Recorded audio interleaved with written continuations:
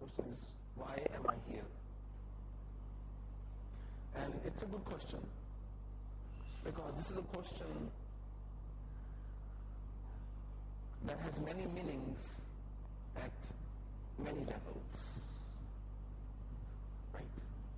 एक ऐसा प्रश्न है जो कई स्तरों पर जिसके कुछ ना कुछ मायने हैं कि मैं यहाँ पर क्यों, why am I here? और why am I here कि मैं इस पृथ्वी पर ही क्यों, और why am I even here? मैं हूँ ही क्यों? Why am I even I? Why do I even exist कि मैं हूँ ही क्यों? The truth is, you are here. आप यहाँ इसलिए हो because somewhere at some point of time in your life कभी ना कभी आपने अपने जीवन में इस बात की कामना की थी. At some point of time in your life you had wished for a place like this. You had wished for an experience like this. कभी ना कभी अपने जीवन में ऐसी इच्छा को व्यक्त किया था कि मैं भी कभी शांति से बैठूं. That maybe I should also sit in peace someday. It may be that you didn't think about satsang. It may be that you didn't think about listening to discourse. But somewhere you wanted a moment of peace, true bliss. कहीं ना कहीं आपने अपने जीवन में ऐसी कामना की थी. And then maybe you forgot about it. हो सकता है करने के बाद आप भूल गए हो. And that's the thing. आप भूल सकते हो, प्रकृति कभी नहीं भूलती. You can forget, but nature never forgets. So जिस कामना का बीज आपने प्रकृति में बो दिया, the seed of desire you sowed in the modus operandi of this nature, it will one day sprout. कभी ना कभी वो अवश्य फलित होगा. कभी ना कभी it will definitely sprout. Some point in time you must have felt so lost in your life, so in the dark. कभी ना कभी आपने अपने जीवन में अपने आप को इतना खोया हुआ महसूस किया होगा, इतने अंधकार में महसूस किया होगा, इतना अकेला महसूस किया होगा, so lonely that for once you wanted to experience that pure bliss, that divinity. कहीं ना कहीं आप उस चीज का अनुभव लेना चाहते थे, आपके हृदय में उस बात की कामना थी, परंतु इच्छा इतनी शुद्ध नहीं थी, ना ही इतनी प्रबल थी कि उसी समय प्राप्त हो जाता है आपको. Your desire was neither so pure nor were you at that time that it could fulfill right at that point in time.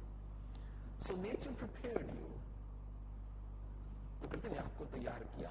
I once read a beautiful line. एक बार एक कविता मैंने एक बहुत सुंदर पंक्ति पढ़ी. रात्रि को ही भोर आलिंगन मिला. Only night gets to embrace the day, the dawn. So when it's dark night of the soul, जब जीवन की रात्रि आती है, तो ये बहुत अच्छी बात है, क्योंकि उसके बाद अब दिन ही आएगा. सब समय रात्रि नहीं रह सकती. It's a beautiful thing because a day awaits ahead, and that's something to look forward to, and that's something to look up to. जो भी आपके जीवन में प्राप्त होता है, जो भी आप जीवन में जिस भी उससे गुजरते हो, कहीं ना कहीं आपने उसकी कामना की थी. Whatever you experience, somewhere you wished for it. Not necessarily experience, I take my words back. Whatever you have, somewhere you wished for it. कहीं ना कहीं आपने यही मांगा था. परंतु जैसे जैसे मनुष्य बढ़ता है आगे, the more you evolve, you grow, and then you realize, oh, I didn't really want it. मुझे ये नहीं चाहिए था. मैंने गलत इच्छा कर दी. But too late, parcel वहां से निकल चुका है. Right? Your package is already left for delivery. Because whatever you want, it's always delivered at your doorstep. जो भी आपको चाहिए होता है, आपके पास चल कर आ जाता है. खुद नहीं चल के जाना पड़ता कहीं भी. जिस पथ पर आपको चलना होता है, कहीं ना कहीं उसके संकेत आपके जीवन में आना शुरू हो जाते हैं. The signs start to manifest and you're automatically drawn to that path. And then there is the other view, which is the view of surrender. उसके अलावा एक और दृष्टिकोण भी है जो भक्ति का है, जो भाव का है, जो समर्पण का है, of devotional service, of sentiments, of surrender. As part of that view, उसके अंतर्गत बोलते हैं श्री निम्बार्क दीन बंधु सुनो पुकार मेरी, पतितन में पतितनाथ शरण आयो तेरी. That's a knock on the door of God.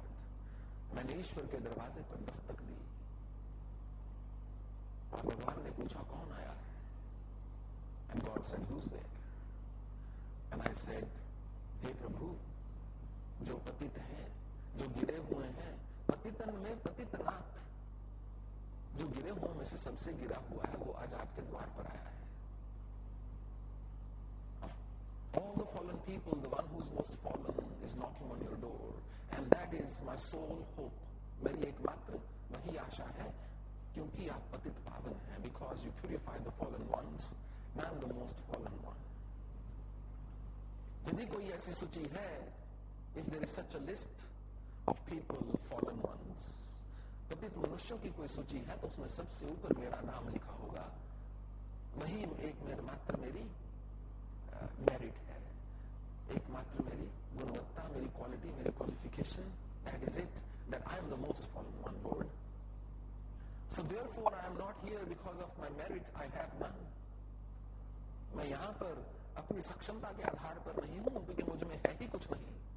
तोता चना बाजेगा ना. I'm just an empty vessel that has learned to make much noise, because that is my basic nature.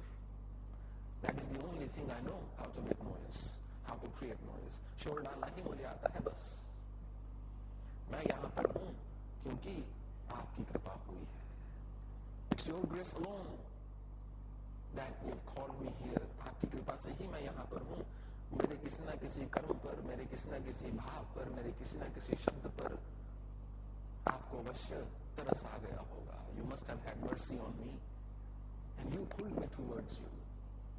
How can a piece of iron pull a magnet? एक लोहे का टुकड़ा एक चुंबक को कैसे खींच सकता है? पास जा सकता है, सोचकर शायद मैंने चुंबक को खींचा है. But it's always the magnet that pulls the iron. ये हमेशा चुंबक ही होती है, चुंबक ही होती है जो लोहे को खींचती है. हाँ, ये हो सकता है चुंबक इतनी दयालु हो. It is possible that the magnet has so much mercy. If the piece of iron is big enough, the magnet might go towards it. अगर किसी के जीवन में इतनी घोर समस्या होती है, तो कई बार भगवान को स्वयं चलकर जाना पड़ता है. When the piece of iron is too big for the iron to move on its own, लोहे का टुकड़ा खुद नहीं चल के जा सकता, then magnet makes its move. फिर भगवान स्वयं चलकर जाते हैं, फिर चुंबक चल के जाती है. यदा यदा हि धर्मस्य ग्लानिर्भवति भारत. जब जब धर्म की हानि होती है, भगवान बोलते हैं मैं आता हूं. He comes. So जब जब जीवन में घोर कष्ट होता है, जब मनुष्य के दोनों हाथ उड़ जाते हैं, मेरी बस हो गई, I am done. I cannot handle any more. मुझसे और नहीं होता. Don't expect me. मुझसे इस बात की आशा मत करना प्रभु कि मैं अपनी नैया खुद ही खींचता रहूं. मुझसे नहीं हो रहा. I am tired. मैं थक गया हूं. Don't expect me to row my own boats. चारों दिशाओं में, सब कानों में मुझे भय लगता है.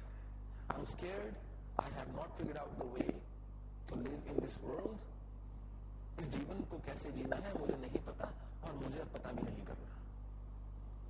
I'm done with all the methods, methodologies, systems, beliefs, religions and everything else. विभिन्न प्रकार के मत विचार, मुझे उसमें नहीं पढ़ना है. ये करो, वो करो, ध्यान लगाओ, ऐसा करो, वैसा करो. मुझे कुछ नहीं करना है. मैं आपको ये बता रहा हूं कि मैंने दोनों हाथ ऊपर उठा दिए. I have raised my hands and now it's up to you.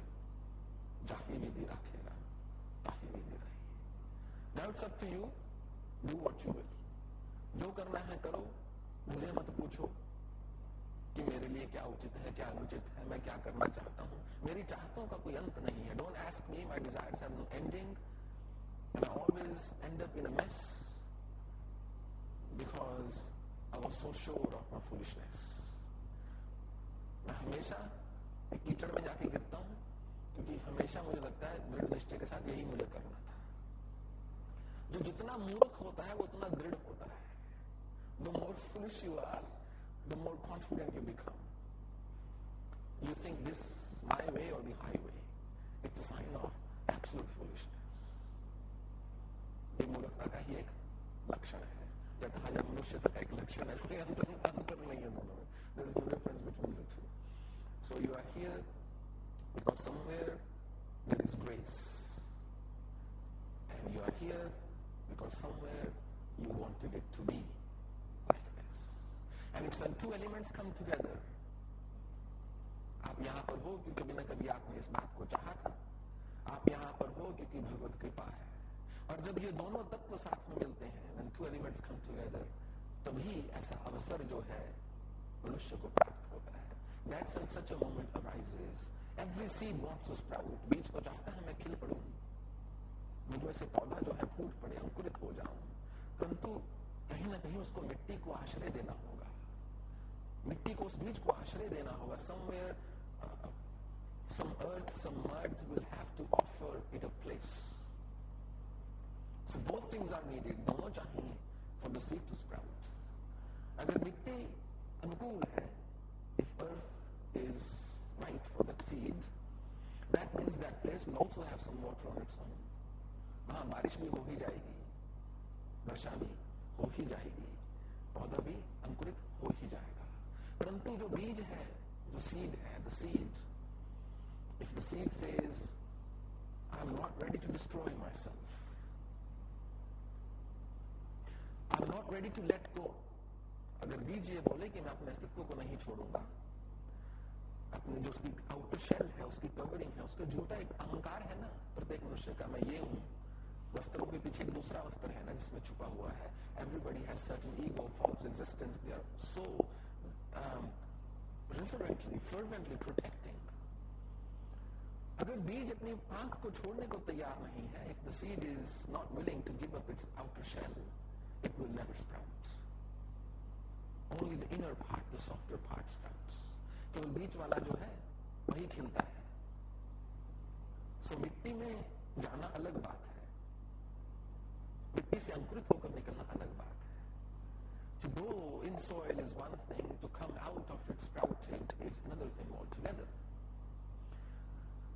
So a lot of people want divine grace. भगवत कृपा चाहते हैं, मिट्टी में चले जाते हैं. They go in that soil, but they're not willing to let go of themselves. अपने आप को छोड़ते नहीं.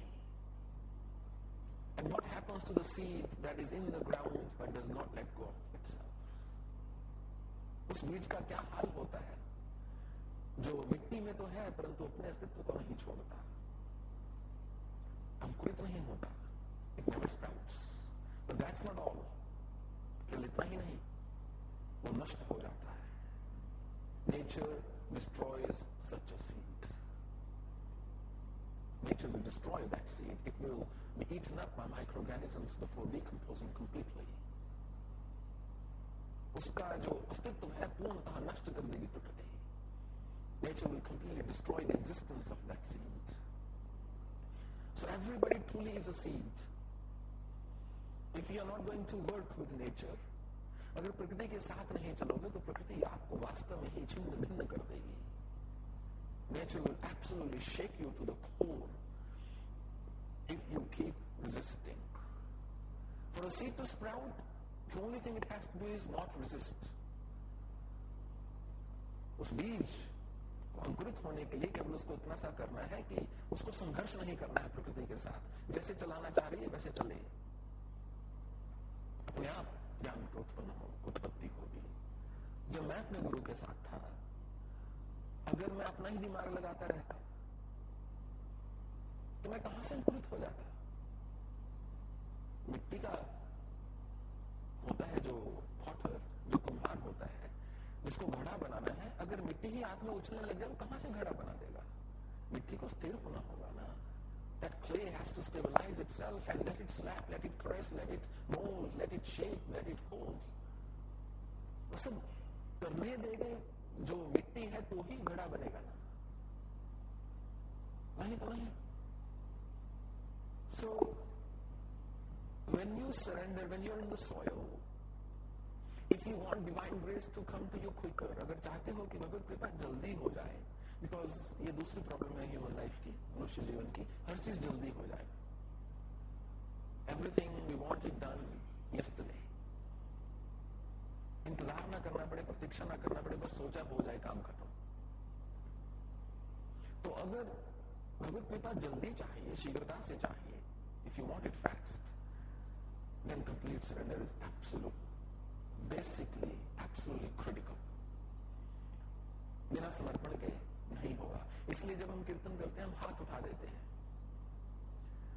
कि आपका नाम जप रहे हैं प्रभु, आपको पुकार रहे हैं, अब किस बात को पकड़ना और किसको पकड़ना. That's why when we do kirtan, we raise our hands. That's a sign of surrender. कृपा जो है ऊपर से ही बरसती है. हर बरसने वाली चीज ऊपर से ही नीचे जाती है. बारिश भी ऊपर से ही नीचे है. Okay, my hands are like this. I'm a beggar. Please fill them with your grace. I don't want material objects. I'm dropping them. I'm not holding on to myself, my bag, my phone, nothing. मैं किसी चीज को नहीं पकड़ रहा, केवल हाथ ऐसे कर दिए हैं, बस अपनी कृपा बरसने दो. सुनते हैं तेरी रहमत दिन रात बरसती है, एक बूंद जो मिल जाए मन की कली खिल जाए. That your grace is forever falling. You're bestowing your grace on everybody, day and night. I'm not asking for much, just one drop from your mighty ocean to sprout my mind, so I lose my timid and constrained and restrained and small existence. केवल एक ही बूंद चाहिए ताकि मैं अपनी छोटी सी सत्ता को छोड़कर